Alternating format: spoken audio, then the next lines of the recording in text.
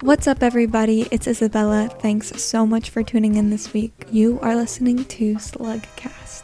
Today I'm going to be talking about something that's common for people to think about at least once in their life, and it's a part of self-exploration that I would strongly encourage.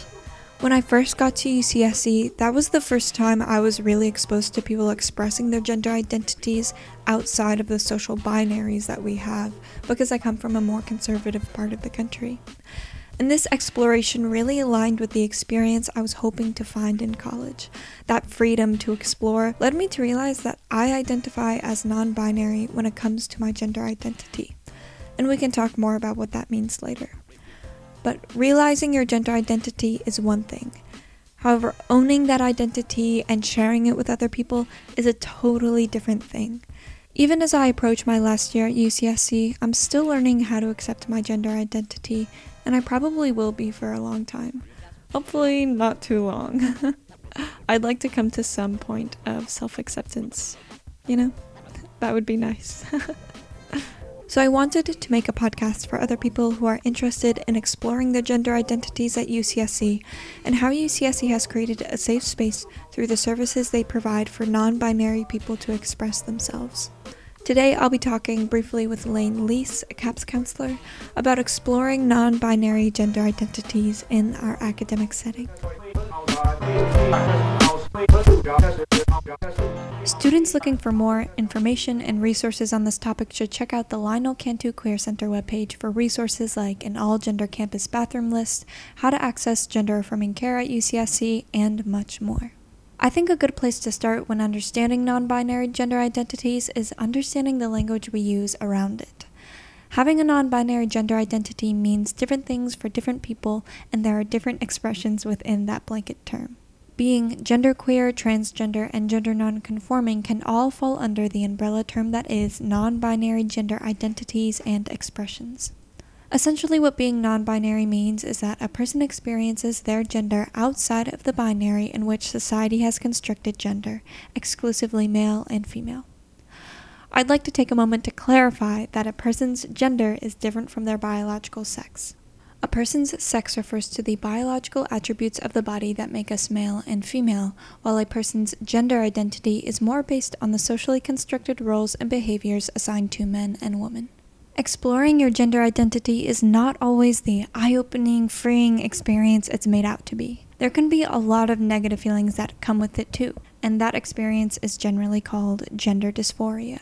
Gender dysphoria is a feeling of discomfort people can experience when their personal connection to themselves through their gender identity is disrupted and made to feel uncomfortable due to the social norms that limit our gender expressions. I know personally I feel a lot of gender dysphoria when people use the wrong pronouns. I will say not everyone who is non-binary experiences gender dysphoria, but people can also experience gender euphoria, which is when, say, someone uses your preferred pronouns and you feel a sense of affirmation and validation in your gender experience. So a good question to ask then is, how can we produce an academic space that shows inclusion of non-binary identities? Because gender identity is not something that we can visually understand about a person when we first meet them, ways we can be mindful of a person's gender is by asking them what their pronouns are. It's an easy way to start a conversation and an even easier way to show respect. Also recognizing that the world we live in is gendered, it may happen that through your friendship with someone you forget their pronouns or use the wrong ones. And I want to put it here that asking someone to use the right pronouns is not a personal attack. And there's no reason to be embarrassed if you get corrected. This is something we all need an open space to grow into, and it will get easier to use someone's correct pronouns the more you practice. Living in a binaried world, it's also hard at times to find spaces that are accepting of my gender identity. Finding gender-neutral bathrooms is getting easier, but they're not always accessible. The Trans and Non-Binary Advocacy Coalition at UCSC is a group of trans and non-binary students, staff, and faculty that recognize this and are working towards making our academic space a more inclusive one. TANAC is a group that meets kind of specifically to address where barriers are for trans and non-binary students and then try to address those to the best of our ability. Here I'm talking with Lane Lease, a case manager at UCSC's Counseling and Psychological Services, also known as CAPS. Lane works with TANAC to provide more resources to students about trans-inclusive housing, access to trans mental and physical health care, and transparency around name and pronoun documentation in our campus system. More information about TANAC can be found on the Cantu Queer Center website under the tab Trans at UCSC. Something I had failed to consider that my conversation with Lease really opened up for me is that people who seek out gender-affirming care may not identify as male or female, and historically, gender-affirming care has been carried out in a very binary way. I think that that's a way in which folks who are non-binary get nervous or feel a little left out. Sometimes is healthcare, historically to access care, somebody has had to say and prove that they specifically want to be the other gender, right?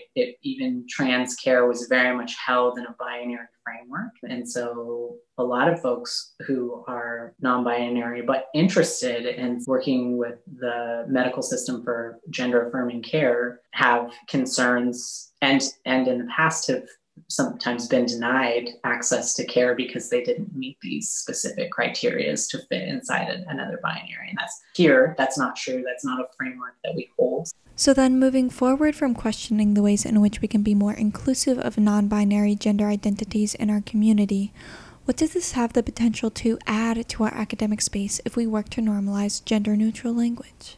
Oh man. I remember a class where it was so intricate how this professor did not use pronouns and did not say binary genders, right? And I don't think other people in the class, folks who are cisgender within binaries, noticed, but it stood out to me, right? It was like, wow, this is a different thing. I think if we were able to use inclusive language, people would not have to be constantly gauging for safety all the time, right? Because that's often what we're doing is kind of like assessing. And when you just don't have to think about the safety or how you're going to guard yourself for all those things, I think it just would make space for non-binary and trans students to like really lean in to their education and what they contribute and open up a lot of thought space, right? Critical thinking in academics is huge. And the more space you have available to do that, the more awesomeness that's going to happen. I think the example Lane used was interesting because it shows that we use gender-neutral language all the time. We understand what gender-neutral language is, and it's possible to use it in our academic space, but it often goes unnoticed because it's language that's not accepted into our social norms. I'm here to say that gender-neutral language has a space in our academic setting. If we're able to undergo this process of personal growth to normalize gender-neutral language, then we can harbor an academic community in which everyone has the means to participate and succeed. I want people to know that there is a space for non-binary people at UCSC and in the world. We see you, we are here for you, and we support you. Thanks for staying tuned, and I hope you learned something from this podcast. Check back after spring break for some more awesome Slugcast content.